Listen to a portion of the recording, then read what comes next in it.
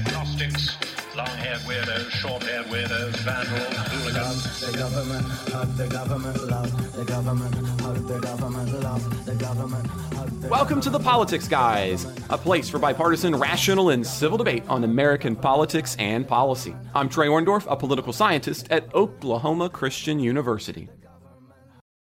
I'm joined today by Ken Katkin, a professor of law at Chase Law School, but who works on the side elsewhere, right, Ken?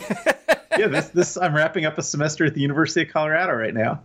It is that time of year where we're all academic, and in that sense, what that means is we have this weird and unnatural, I think it's a natural flow to life, but I think for many others, it seems unusual, that kind of flow, but it's spring has sprung, and that means that graduates are getting ready to get degrees. It means that we're performing finals, and that's always I find that a fun time of the year. You kind of get to see all the, and it's sad too, because you have your students, some of which are moving on and growing up and doing their thing, and that's always a little weird. Now, we also have kind of a cyclical note here for the politics guys, Ken. I don't know if you knew this, but we are recording, this is the 300th episode of the Politics Guys. So congratulations on making the 300 with me. Yeah, we better make this one the best one then. Exactly.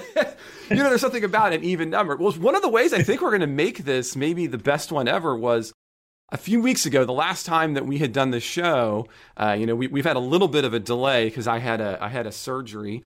But the last time we did the show 3 weeks ago now, we had joked and talked about how what was it going to take to get Ken on to sign into Discord, which is a big deal, right? Because just listeners so Ken doesn't even sign into our Slack program.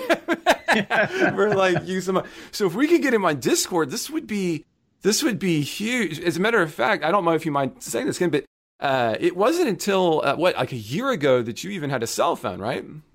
Yeah, I'm very set in my ways. I usually just don't update the way I do things. So it would be a great leap forward for me to do this. Right. I mean, so you're really willing to go out on a limb here, the Discord limb. And so, Ken and I, we had been thinking and trying to kind of decide what might be the baseline to get in there. And so we were trying to think of a way.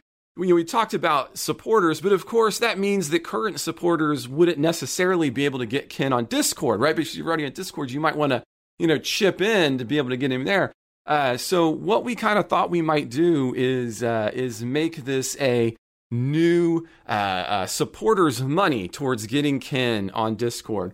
So what I'm proposing, listeners, is that if we can get $200 in new donations moving forward, that if we hit that $200, Ken, would that get you? Would that be sufficient to get you onto Discord?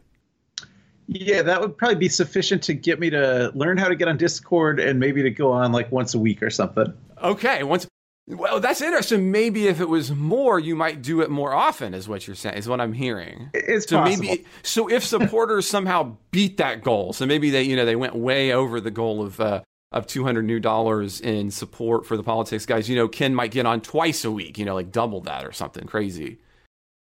Do that in the summertime if there was tremendous outpouring of support for it. Tremendous. I like that. I would like to see tremendous outpouring of support. Okay. So listeners, what I have got Ken hogtied now is how we put it back in Kentucky. He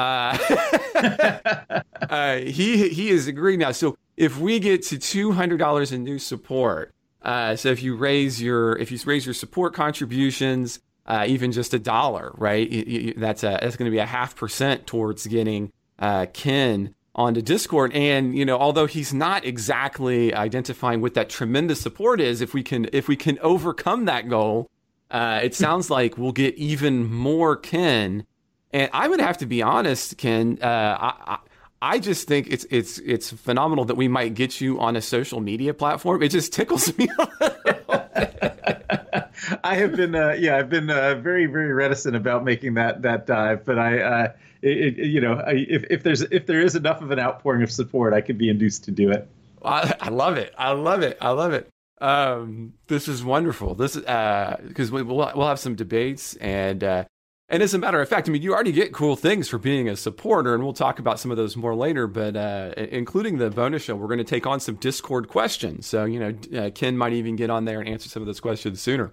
Now, let's get into our main show, though, Ken, and because there's a lot. I mean, I say every week that we do the show, I always say, there's been a lot going on this week. I guess as if that's something, unusual. But I think sometimes a lot of people don't always pay attention to some of the things that we do on the show because maybe they fly under the radar. But the first story that we need to take on, I don't think flew under the radar, anybody's radar. And that was this past week. Of course, Biden announced in his first joint session of Congress his American Families Plan. And it's an ambitious plan, whether you're pro or con. It's a $1.8 trillion proposal. And that is in addition to his already proposed infrastructure plan that the two of us actually talked about on this show several weeks ago that clocked in at $2.3 trillion. So collectively, these kind of two sides to his plan, his infrastructure plan and the American Families Plan, is going to cost approximately $4.2 trillion.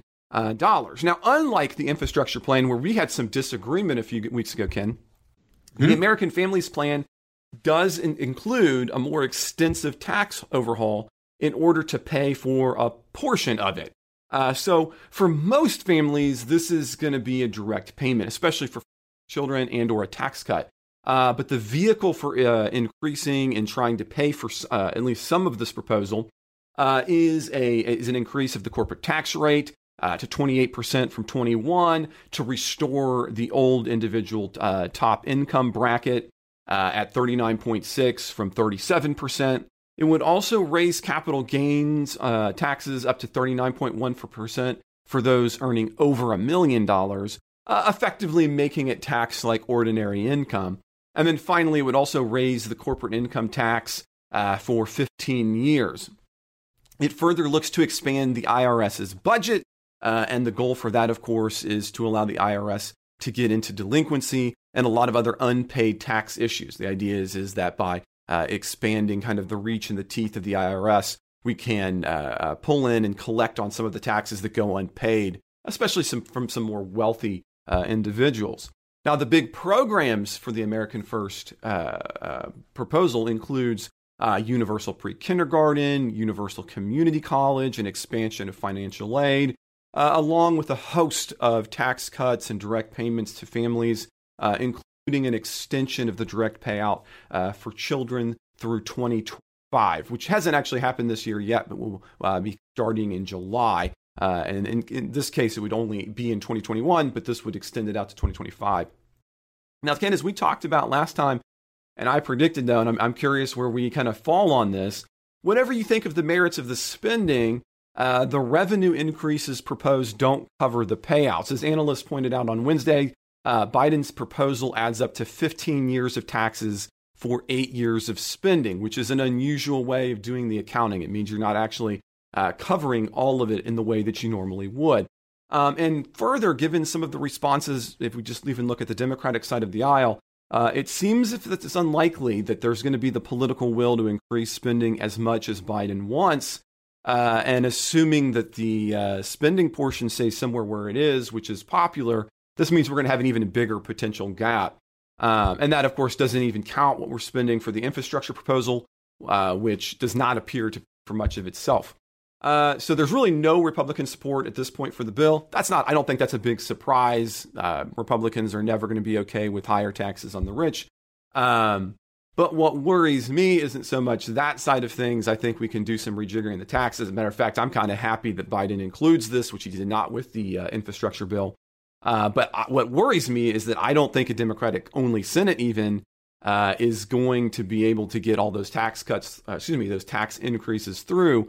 And so I think for all the talk of fiscal responsibility, we heard from Democrats during the Trump tax cut time that we're simply going to have the other side of the coin. Now, I think you probably have another side to that. So, in an era where we have this, as a matter of fact, the highest deficit we've had in October through March. What do you think about the proposal, both on the spending and on the cut side?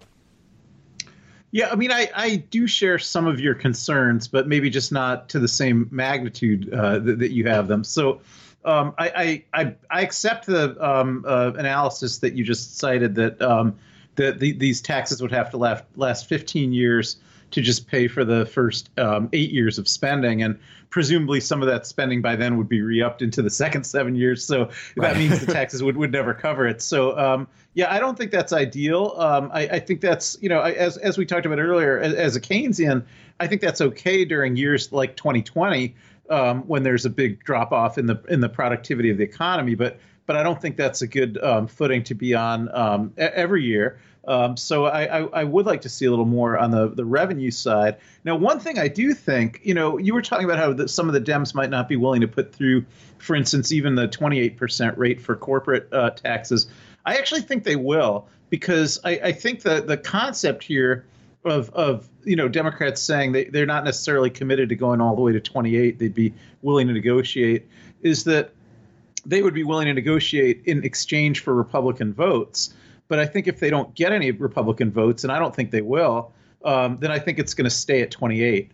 I think if Republicans were saying, okay, if you lower it to 25, we'll vote for it, then I think the Dems would say, okay, well, we'll lower it to 25 then. But I don't see that actually happening. I don't see a single Republican vote coming through, and thus I see no real reason to lower it below 28. I think Manchin, is the one who's going to be the kingmaker here and decide what this rate is going to be.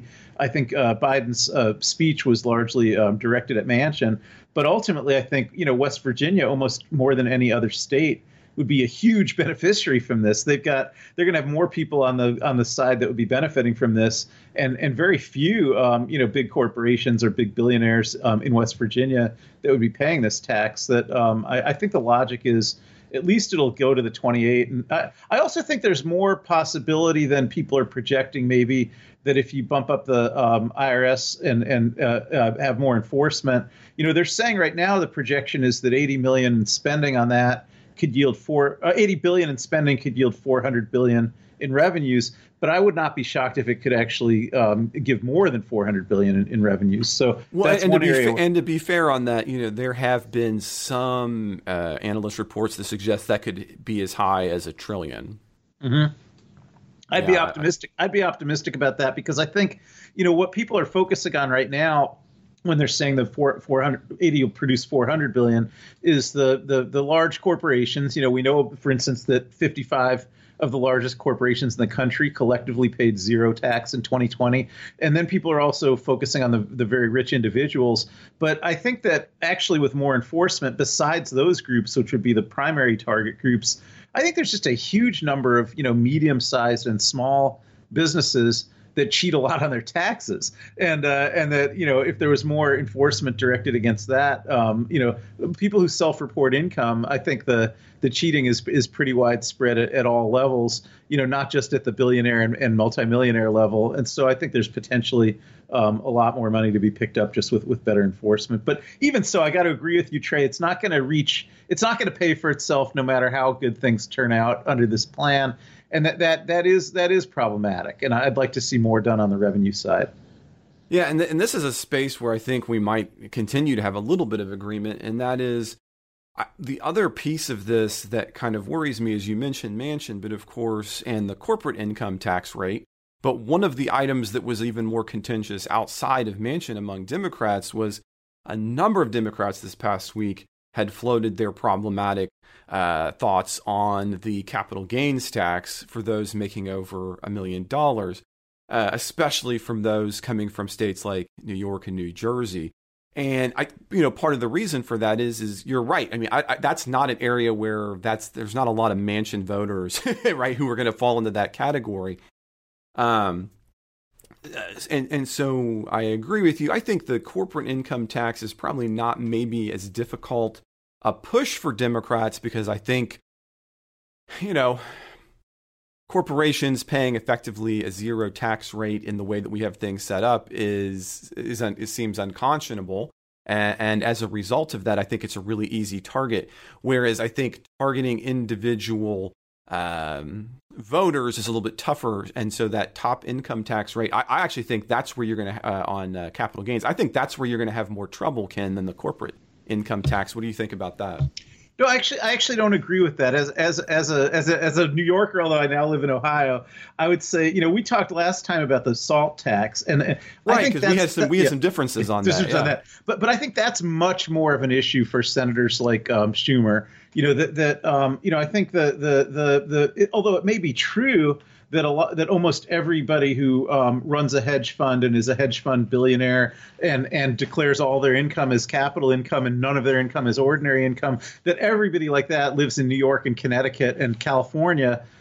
Nonetheless, I don't think that the liberal senators in New York and California and Connecticut actually are highly concerned about defending that very small constituency's very unfair advantage. I think that's one of those things where if you hear New York senators saying, well, this isn't fair, this is only going to affect hedge fund people in New York, that's actually one of the things that they're hoping they can bargain and trade away. I don't think that's something they're going to go to bat for.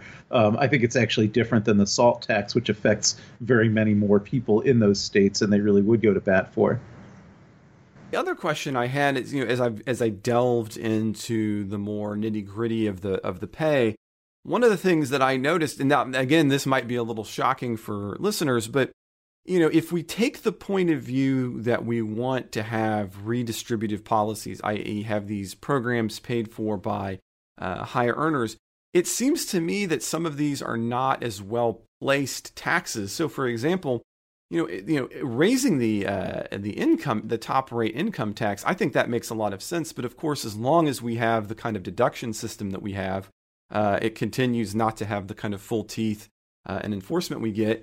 And on this one, weirdly, I'm kind of along with Kenneth Galbraith, who argued that higher corporate income taxes, that's not really a tax on the rich, although it feels like it in the short term. That's really a tax on consumers. It's a tax on spenders. So again, I would like to see more of those taxes. If you want to do the progressive side of things, and I'm okay with doing that, for example, raising that corporate income tax, that's really just another tax. It takes a little bit of time to be seen, but you get down 1 to 2 years out, and that's really getting paid by, me. So I worry a little bit that some of the items that could come through, they seem like progressive taxes, but really, as Galbraith and others remind us, they're not as much. What would you say about that criticism? That's one of the things I had kind of noticed. Yeah, I don't completely agree with that. I'd have to read Galbraith's analysis because certainly I respect him.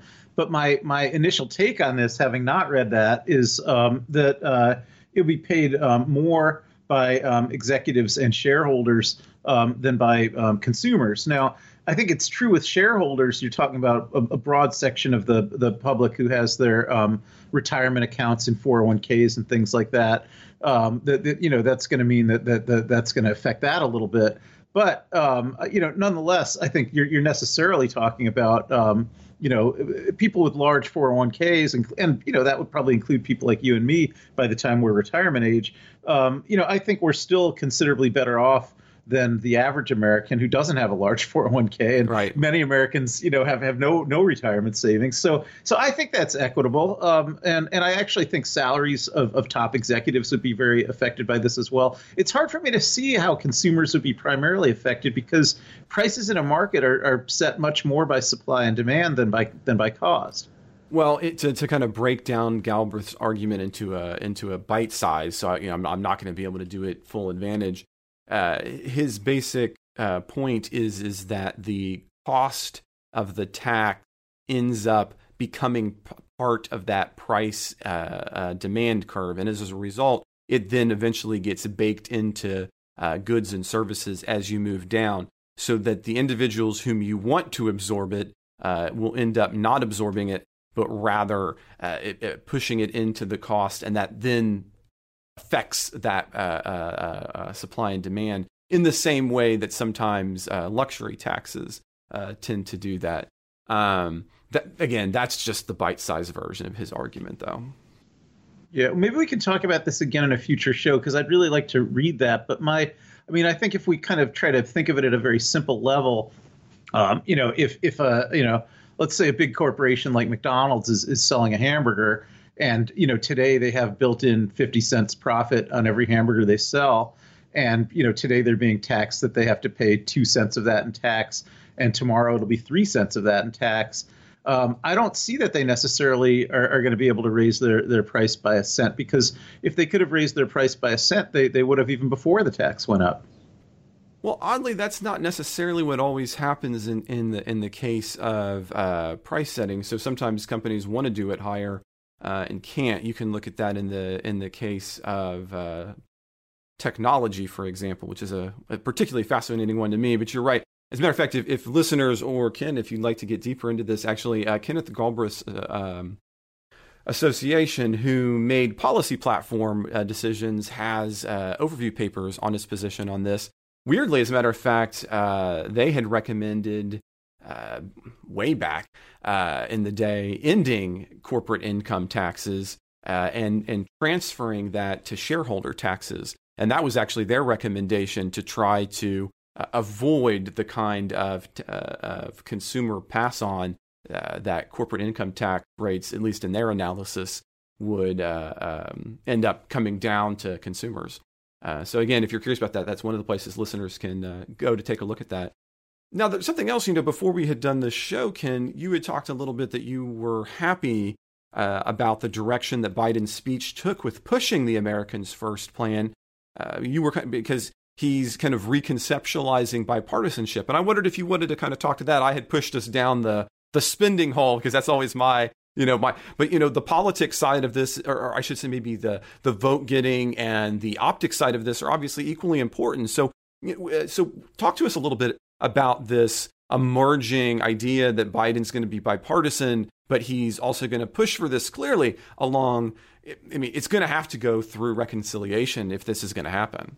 Yeah, definitely. Yeah, so that was you and I even talked about this last time we were on as well. But the idea that I keep seeing reinforced by everything I observe Biden doing is that he's using a definition of bipartisanship that I'm very glad he's using, but I think it's not the conventional one, because I think he's leaving congressional Republicans entirely out of his equation when he talks about bipartisanship and when he acts in ways that I believe, in fact, are bipartisan. And it seems paradoxical. How could you be bipartisan when no Republicans in the Congress are on board with what you're doing? But I think the answer is he's only really pushing ideas that have broad bipartisan support in the general population. Now, that doesn't necessarily mean it's so broad that most Republicans support it. But I think if you look at the polling on the infrastructure plan and even on the families plan, you see substantially all Democrats support these plans. By far, most independents support these plans.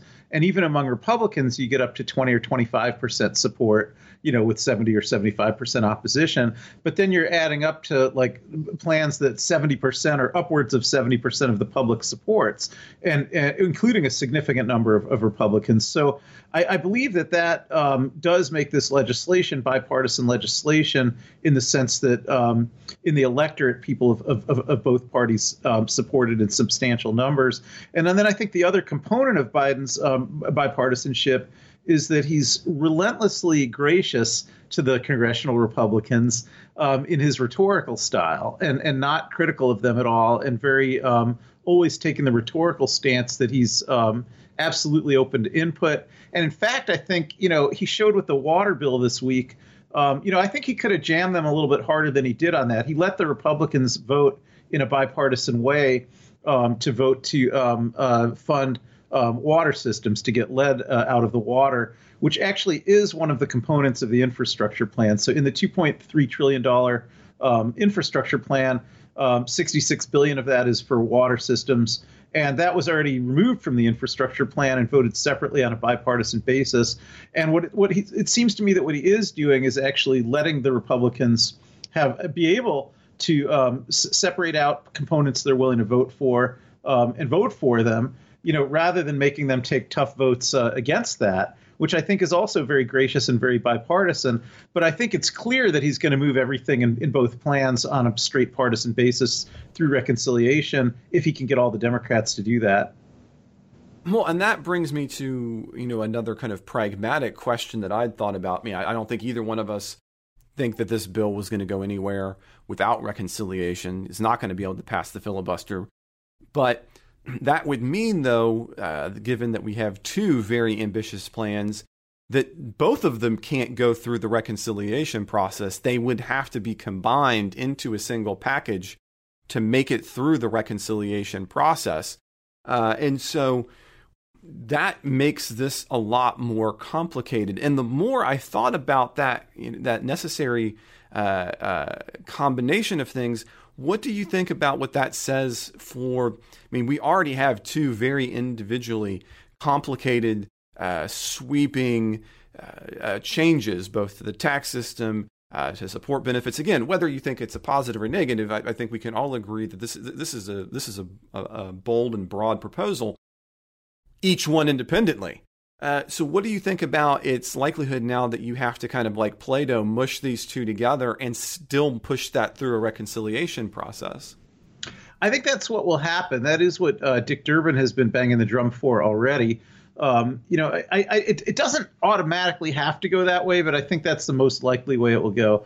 But the other possibility would be that because Schumer did already get a ruling from the parliamentarian that they can go back and amend the reconciliation bill that they already gives them kind of a third possibility, which was the COVID stimulus bill. So I think it might be possible to use that mechanism and say, okay, if we bifurcate the infrastructure plan from the families plan, and one of them can get done sooner than the other one, then the one that gets done sooner would be presented as an amendment to the COVID stimulus bill that already passed, and would be done on reconciliation that way. And then the other one, which might drag out over the course of the summer, by the time they bring it up for a vote, it would be next year's reconciliation bill.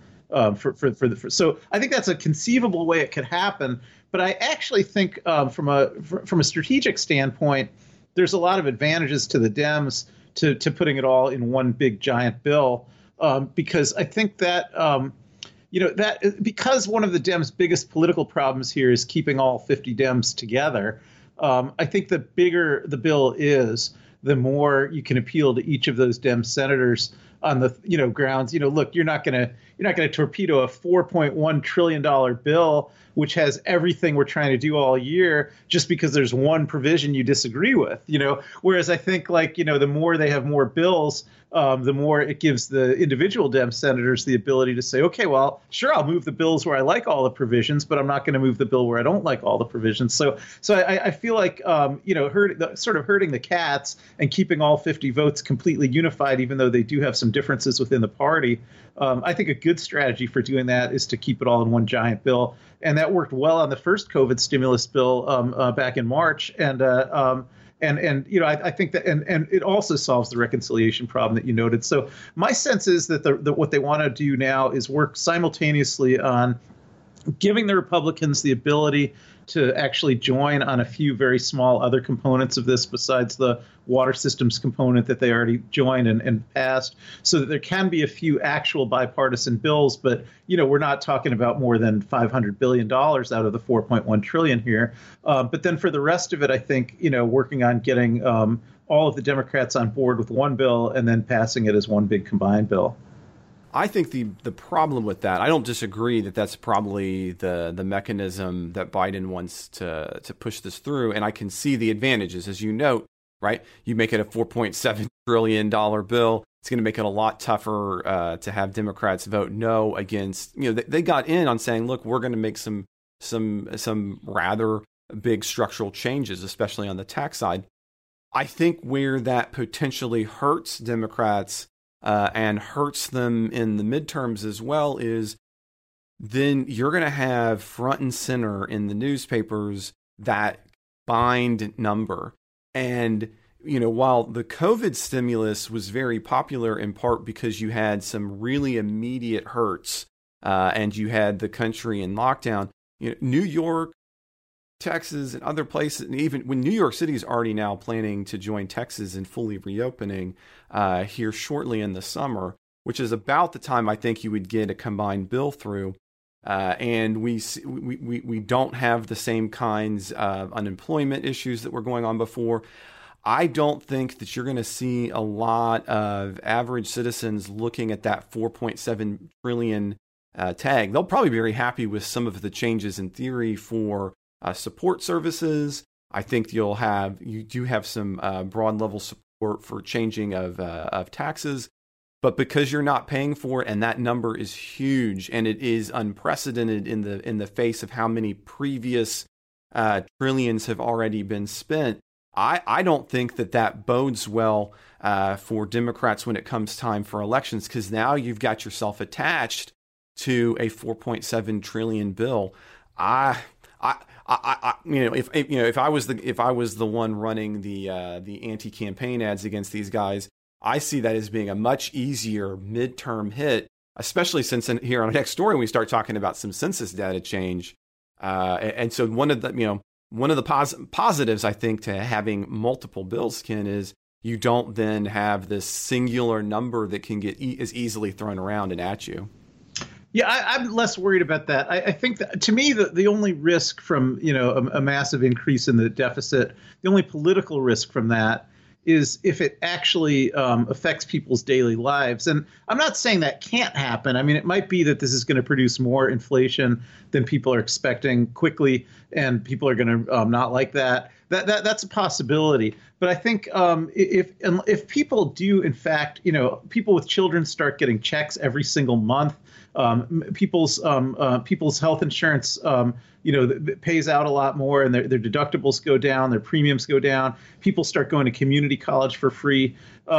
Many people are going to much prefer that over theoretical worries about the deficit, and particularly Democratic voters. I think there's some dyed-in-the-wool Republican voters out there who may worry about the deficit, but that's not whose votes the Democrats are really going for anyhow. And I think what they really are trying to, the political benefits of the improvements they're going to make to many people's daily lives will far outweigh the political detriments of someone being able to, come up with numbers that are actually such large numbers they're incomprehensible to most voters in terms of what that even means about the deficit. So I think that's a political risk the Dems are pretty happy to take, and I actually think the tough vote here is for the Republicans. And I think some proof of that is you already see that even though every Republican voted against the COVID stimulus bill in March, many of them are already out there campaigning and taking credit for things that are in the very bill that they voted against. Well, now, as we move on to the next story, though, Ken, I will have to say, what you just said there is that the average voter is too dumb to know math. I'm just teasing. I'm just teasing. Well, we don't have to get into the math question, but I do want to pivot a little bit, because we're starting to have this question about voters and who's voting in these midterm elections and how is it going to stack up for Democrats and Republicans by turning to the census data. Now, before we do that, we're going to have a brief break. We're going to have an ad. But when we come back, Ken and I, we're going to take a look at some of the early census data that got released on Monday. Okay, so Ken, this past Monday, we got our first look at the census data. Now, we obviously don't know the full outcome yet, but this is the first time anybody's had their hands on anything from 2020. Now, census data is interesting for social scientists to understand population changes, but politically it's key because Article 1, Section 2 of the Constitution requires that every 10 years the population is counted for the purposes of House representation and, of course, taxes, although that's not really as big of a deal today. And each 10 years, based on those population shifts, the House of Representatives is reapportionment. And what that means is that each state is given a certain number of House seats. Now, originally, the framers kind of envisioned this as just ever growing. There wasn't really a thought about what happens if we have 1,200 House members. But the Permanent Apportionment Act of 1929 fixed the number of House members, as we have to go through in my intro class. As a matter of fact, they're going to be doing that in an exam later. Anyway, the Permanent Apportionment Act of 1929, it fixes the number of House members at 435.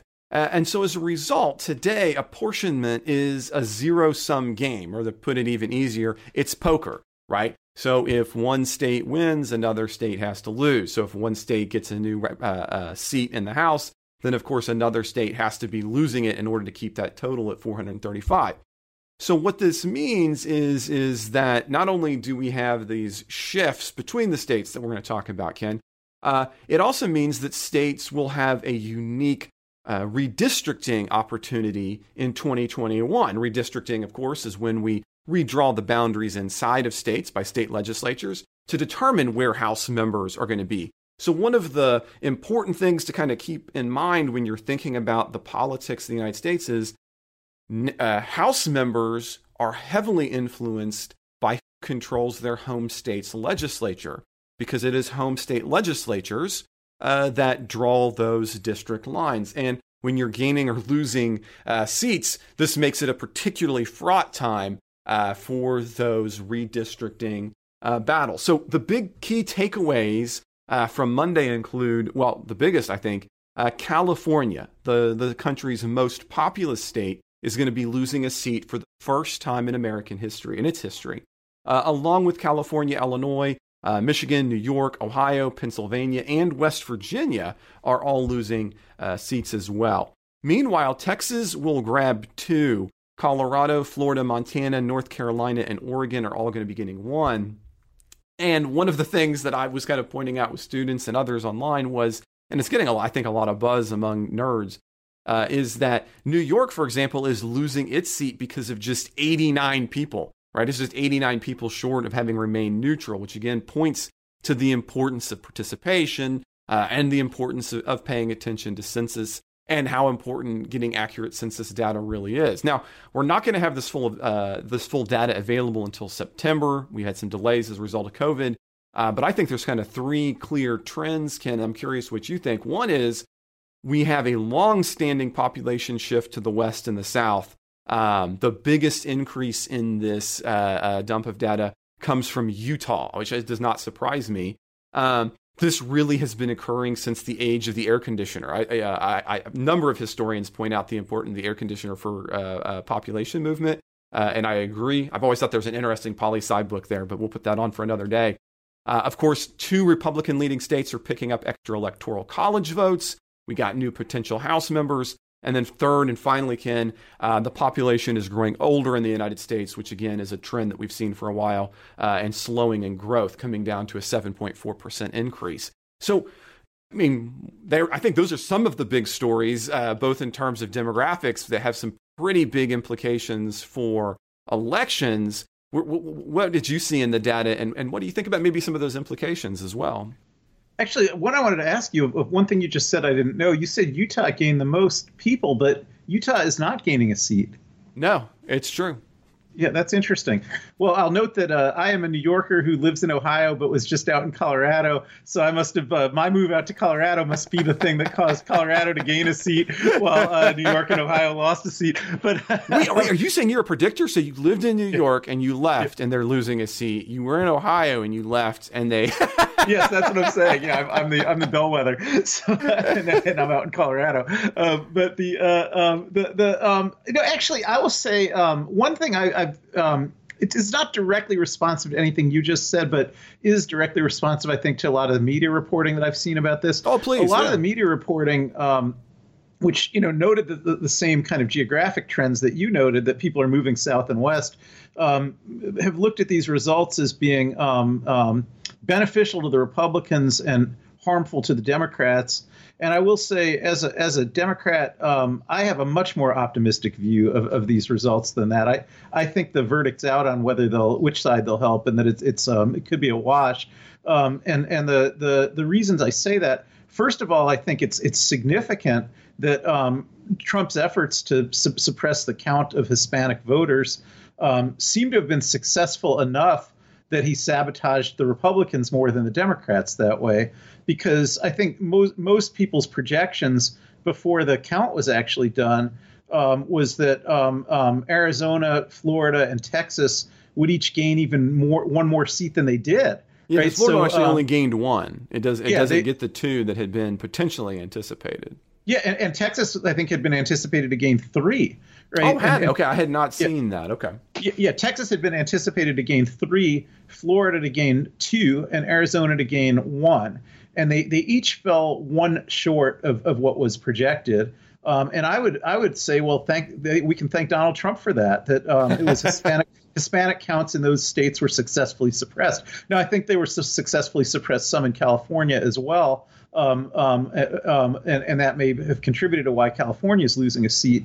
But I do think California is the only Democratic state with a significant Hispanic vote, and that it really was Arizona, Texas, and Florida that I'd say got they each should have got one more seat probably than they did, and those are Republican states. Another thing I would note is that although we might think of Pennsylvania and Michigan as Democratic states and they're losing a seat, they have highly gerrymandered state legislatures, and as a result, even though the voters in Pennsylvania and Michigan, more voters vote for Democratic members of Congress than for Republican members of Congress, Republicans have a lock on the majority in the congressional delegation. So if those states lose a seat, they tend to lose a Republican seat.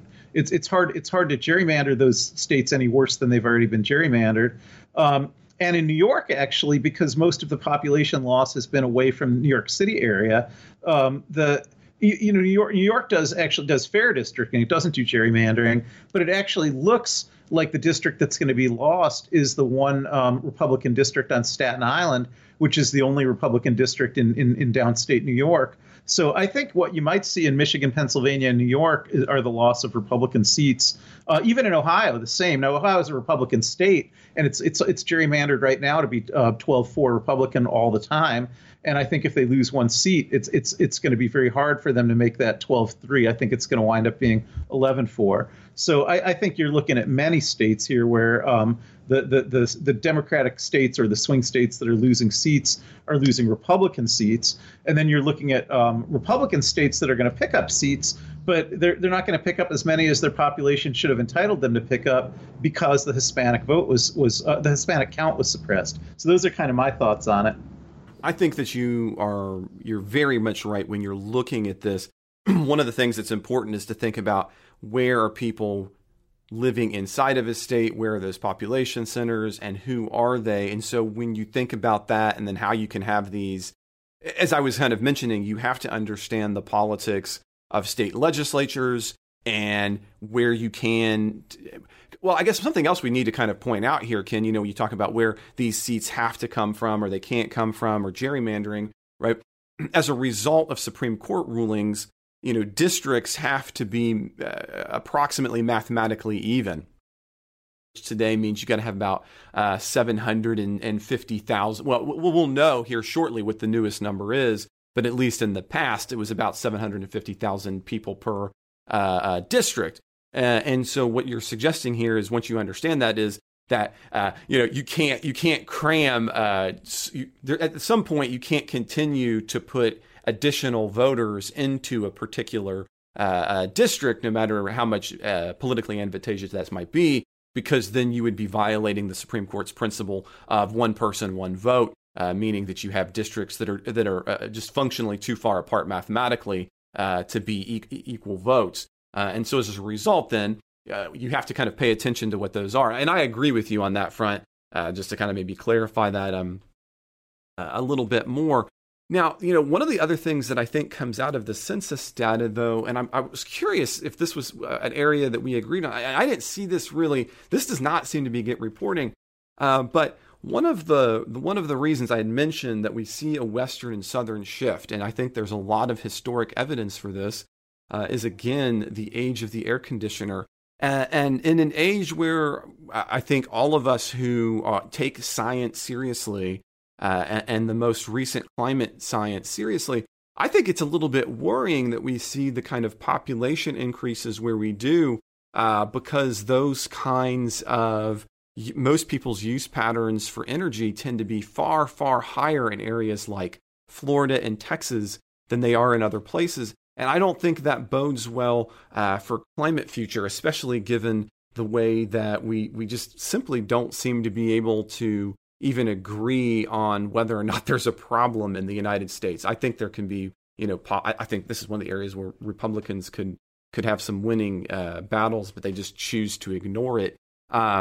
Did you see it? I mean, I wondered if that was a trend that you had wondered about too. I mean, again, climate is an issue that's important to me. Yeah, well, yeah, it's important to me too. I actually, I think people are going to continue to use air conditioning, and people are probably going to continue to move into southern areas that are hotter. But yeah. I do have a lot of hope in some of the green energy initiatives that are part of the infrastructure bill, right? I mean, if you're talking about states like Florida, it's possible to set up offshore windmills in extremely large numbers out in the ocean and the Gulf, and power quite a lot of electricity that way. And there is money for that in the infrastructure bill. So I actually do believe that clean energy could have a bright future, and that it will be not as necessary as it would have been otherwise for people to find ways to cut down on energy consumption. But I think also that the fact that there wasn't air conditioning until like 50 years ago means that there's just a lot of real estate in these southern states that was never developed, and so people are just naturally going to keep moving there. The northern states that are fully developed are crowded and more expensive, and stuff is older, and so a lot of people would rather buy a cheap brand new house, somewhere south than an expensive crummy old house somewhere north. So I think that's an inexorable trend, and when you add in the incredible appeal that some of these southern states have to retirees and the aging population, I don't think it's a trend that's going to reverse quickly. I think people are going to continue to keep moving south. And I'll have one last note on this, because then we need to move forward. Your comment there about the positive natures for retirees and the growing older population, which was one of our points about the census.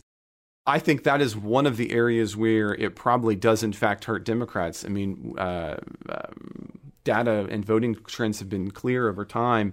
Older populations tend to be more conservative. Now, I know that one of the arguments from liberals today is that, well, that won't necessarily be true in the future.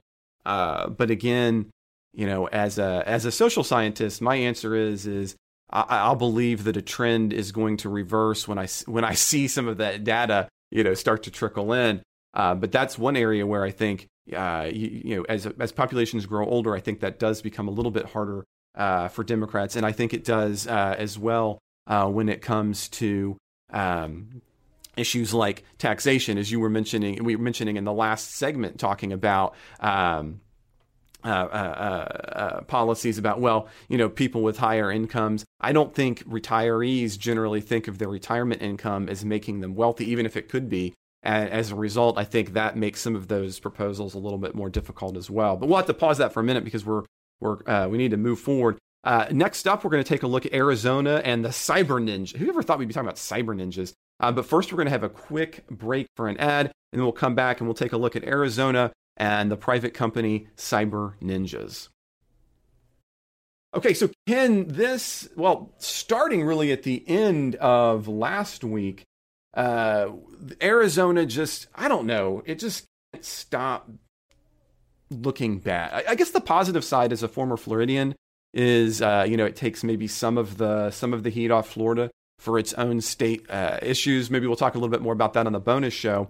But despite multiple recounts in Arizona, Trump's phony election claims just simply won't go away. And this week in Arizona, despite the GOP-controlled Board of Supervisors releasing a forensic audit in February showing that there were no irregularities, the GOP-controlled Arizona State Senate subpoenaed the ballot from them to do yet another review and hired a number of private firms to conduct that audit, which began last Friday. And it has been fraught with court cases ever since last Friday. The lead team of this audit is a really unknown Florida cyber hacking prevention company called the Cyber Ninjas. Yeah, the Cyber Ninjas.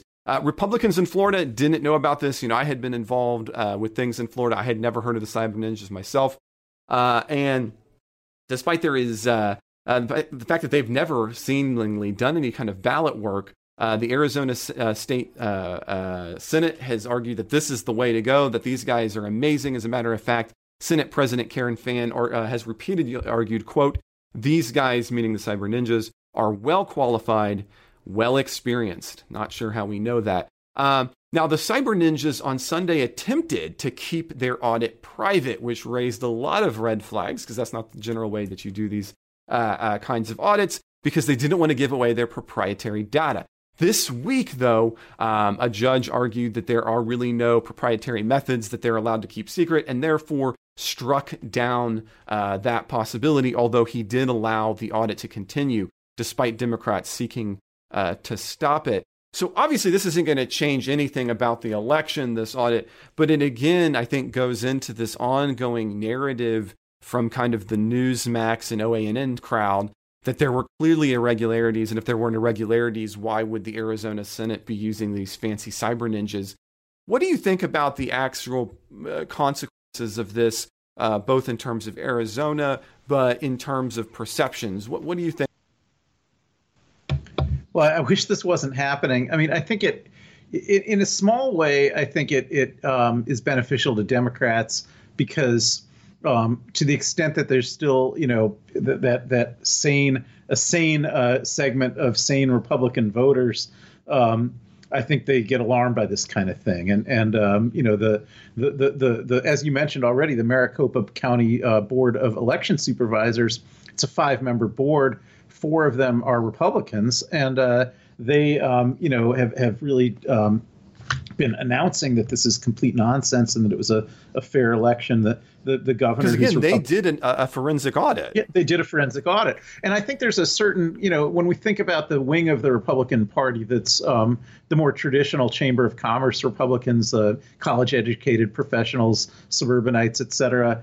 I think that this kind of thing alienates them from the Republican Party, and that could have some benefit to Democrats. So in that sense, I'm not. That's an okay consequence for me. But I think on the other hand, the harm that's being caused by this is outweighing any benefit like that, because it really takes a segment of the population who is feeling like our democracy has failed, and we can't really count on our electoral systems anymore, and it's reinforcing them in that view, and it's sort of extending the big lie of the Trump post-election period in a way that's so rancorous and so divisive and so destructive to the system of democracy, where we in fact have free and fair elections. We can't really maintain a democracy if people don't believe that the elections are free and fair when they are. And I do feel like this is like kind of pouring acid over the American public's support for democracy as a system. Yeah, I like the acid pouring is probably not even strong enough of an analogy. And I'll say, one of the elements of conservatism that has long appealed to me is the idea that there is a potential for collective and long-standing wisdom. In other words, that in the conservative view, it's not a single man in one age whose logic on which we appeal, but rather it is the kind of collected and accumulated wisdom of institutions and ages that allow us to get to some of these better items. And so not only do I think, and I think you're spot on, so I don't mean this as a rebuttal, Ken, not only does this burn at the pillars of trust and democracy, I think by going with something like the cyber ninjas, what you're implicitly arguing when you have long-standing, reputable institutions who manage and continue to manage well elections, which is what we saw happen in Arizona. As we noted, the board looks at this and does their job. When you then turn to kind of these, again, I don't know anything about this group other than it's teeny, it's unknown, and they've never done an audit before. And what that says to me is that you don't even trust kind of that accumulated institutional wisdom. And that is not conservative, right? That is the antithesis of conservatism. And not only is it burning at the pillars of democracy, but it is in fact spitting into the very core of what conservatism is, and it cuts into the core of the idea that we have somehow some disloyal Republicans in the way that Trump wants to Picture this, as we saw in Georgia, where if you aren't supportive of Trump and whatever he says, you're not either conservative or a Republican. When clearly in examples like this is anti-conservative as its base. It's not even, I mean, it doesn't even fit some of our most basic ideological positions. And that's just, it just grieves me. Yeah. So I don't know how you respond to that, Ken. I like the way you said all that. I didn't think of it so much as conservative, but I accept your characterization. But I think it's just in opposition to the institutions that we have of operating fair elections in a nonpartisan way. One thing about the group Cyber Ninjas, you said you didn't know much about them. I mean, they're actually affiliated with Sidney Powell, who had been Trump's most of all of his lawyers during the post-election period. She was the one so completely willing to tell absurd, outrageous lies that she even in her court filings argued that no one would take her seriously. No one should even take her seriously. But this guy who runs the Cyber Ninjas, his name is Doug Logan, and he wrote. I saw that, he wrote he was the person who provided Sidney Powell with the documents that were filled with those lies that were being used. Oh, I had not read that. That's. Yeah, that he put together this document called Evidence of Fraud 2020 Election back in December, which was the primary document that Sidney Powell was relying on in her disinformation campaign, and that is the person who operates the Cyber Ninjas. So it's not just that we don't know anything about them; it's that we know that they're from the Sidney Powell wing of detachment from reality that Trump was trying to advance during that post-election period. Yeah, I mean, for a second, I thought you were going to say like the wing of reality. I thought we can't do that, but detachment from reality. Yeah, yeah. And this is a little bit of a side, and then we have to move on to our last story. But the number of individuals in this group who in court have to have their lawyers make the case, Tucker Carlson, another, repeatedly, that you cannot take what they say as being true or being serious. I just cannot understand how anyone moves forward taking that serious. I mean, it's like when, are you wondering if a guy is doing art or not? Or is he in character or not? And so then he comes out of character and tells you, "Look, I've been in character for a month," and then you say, "No, you haven't." I can't figure that one out. But yeah, well, speaking of people whom you can't take seriously, our last story, Ken, is Rudy Giuliani and his home and office computers this week. So before we jump into that, we're going to have a quick break. And then we'll be back and we'll take a look at Rudy Giuliani and his ongoing investigation. Well, Ken, this past week, federal investigators on Tuesday executed a search warrant at the Manhattan home of former Trump attorney Rudy Giuliani and at his offices. The search warrant brought forward in the ongoing investigation by the Justice Department, which had attempted to move forward with it under Trump, was unable to, and has then now been able to move forward with it under the Biden administration. The full scope, of course, of the investigation is unclear, but it involves potentially deals in Ukraine and the way in which Giuliani did or did not disclose himself as working with foreign entities. Now, yes, as a matter of fact, on Thursday, Trump, always a man of a great quote, said, quote, "Rudy Giuliani is a great patriot. He does these things. He just loves this country," and they raid his apartment. It's like so unfair and such a double.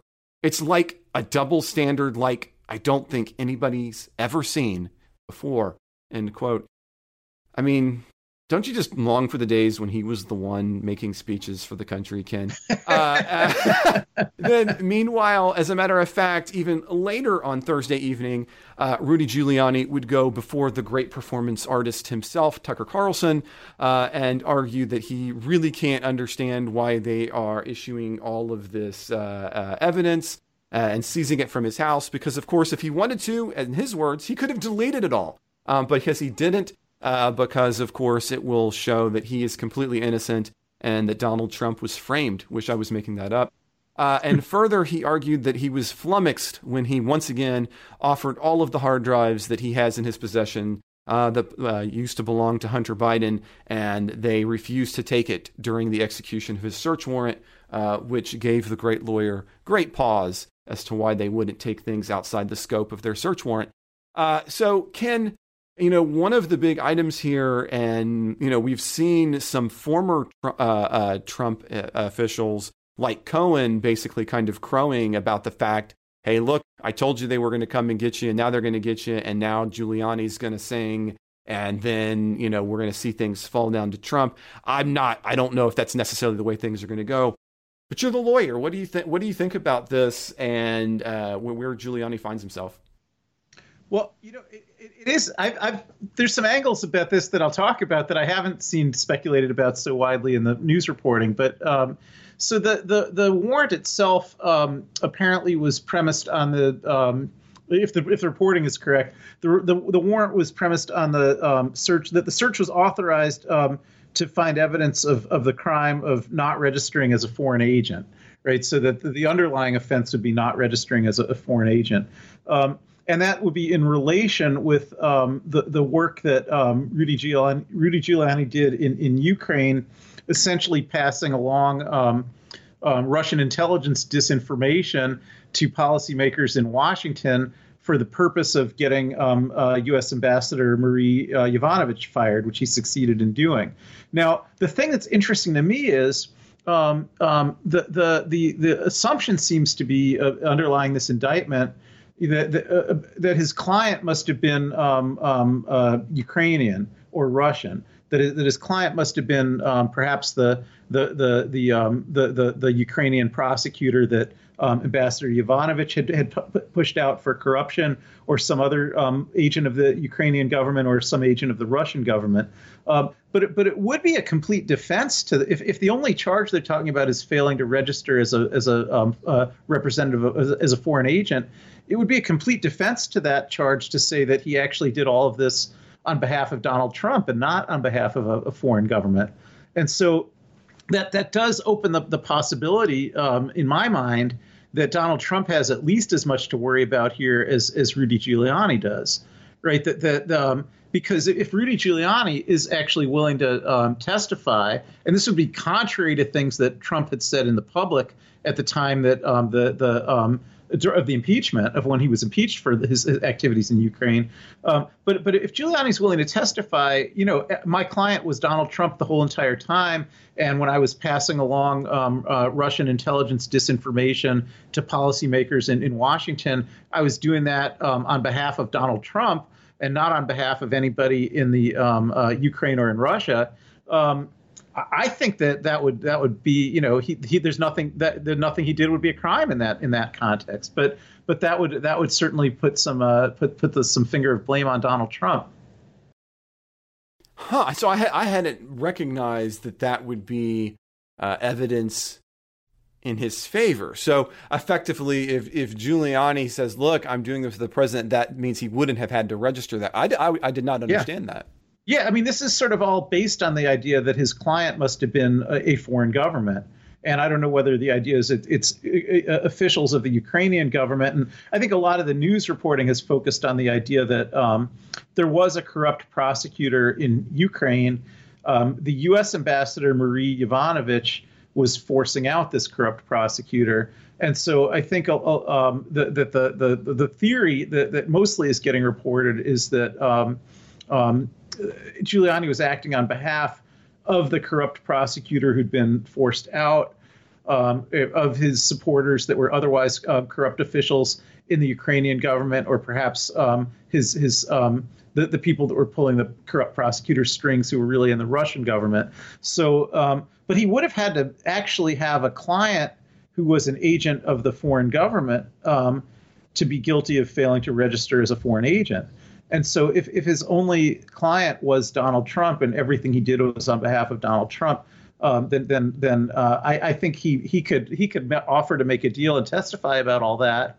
And I think he could get himself out of trouble that way. And you may remember, even back during when the first impeachment was happening, and this was being discussed a lot, Giuliani made a few cryptic comments, when people are saying, like, if you did all this on behalf of the president, aren't you afraid he's going to, turn against you like he did against Michael Cohen or something like that? And Giuliani would say, oh, no, I have an insurance policy. And so I'm kind of wondering if that's what this is. Now, I don't know if that gets him all the way out of the woods, because maybe he's being looked into for other things other than violations of the Foreign Agent Registration Act. And again, we don't know for sure precisely all of the scope of the investigation. And it does seem to me that passing along disinformation that he knew was coming from Russian intelligence, and there's no doubt he knew it because he'd been briefed on that by the FBI.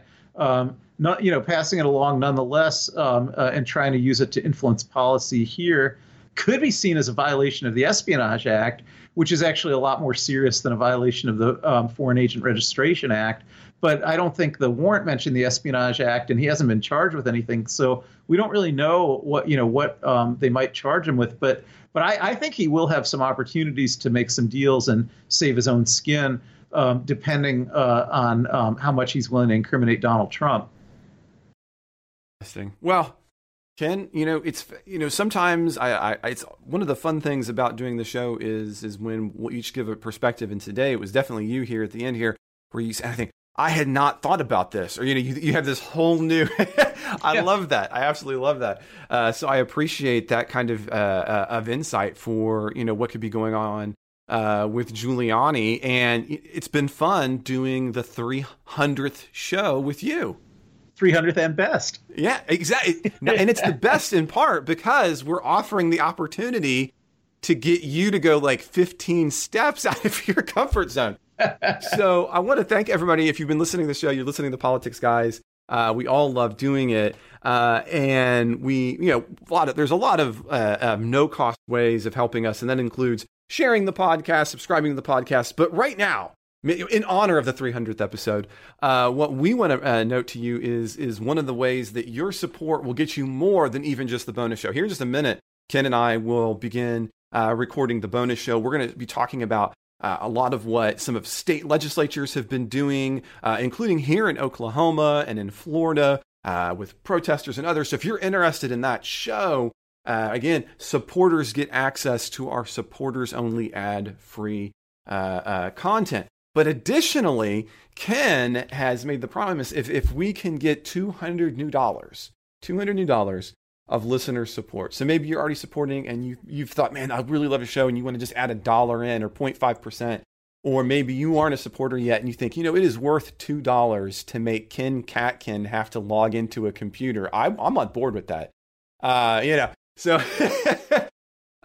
we up to $200, that's going to get Ken on Discord, which is a matter of fact, this bonus show will be taking and answering Discord listener questions on the show as well.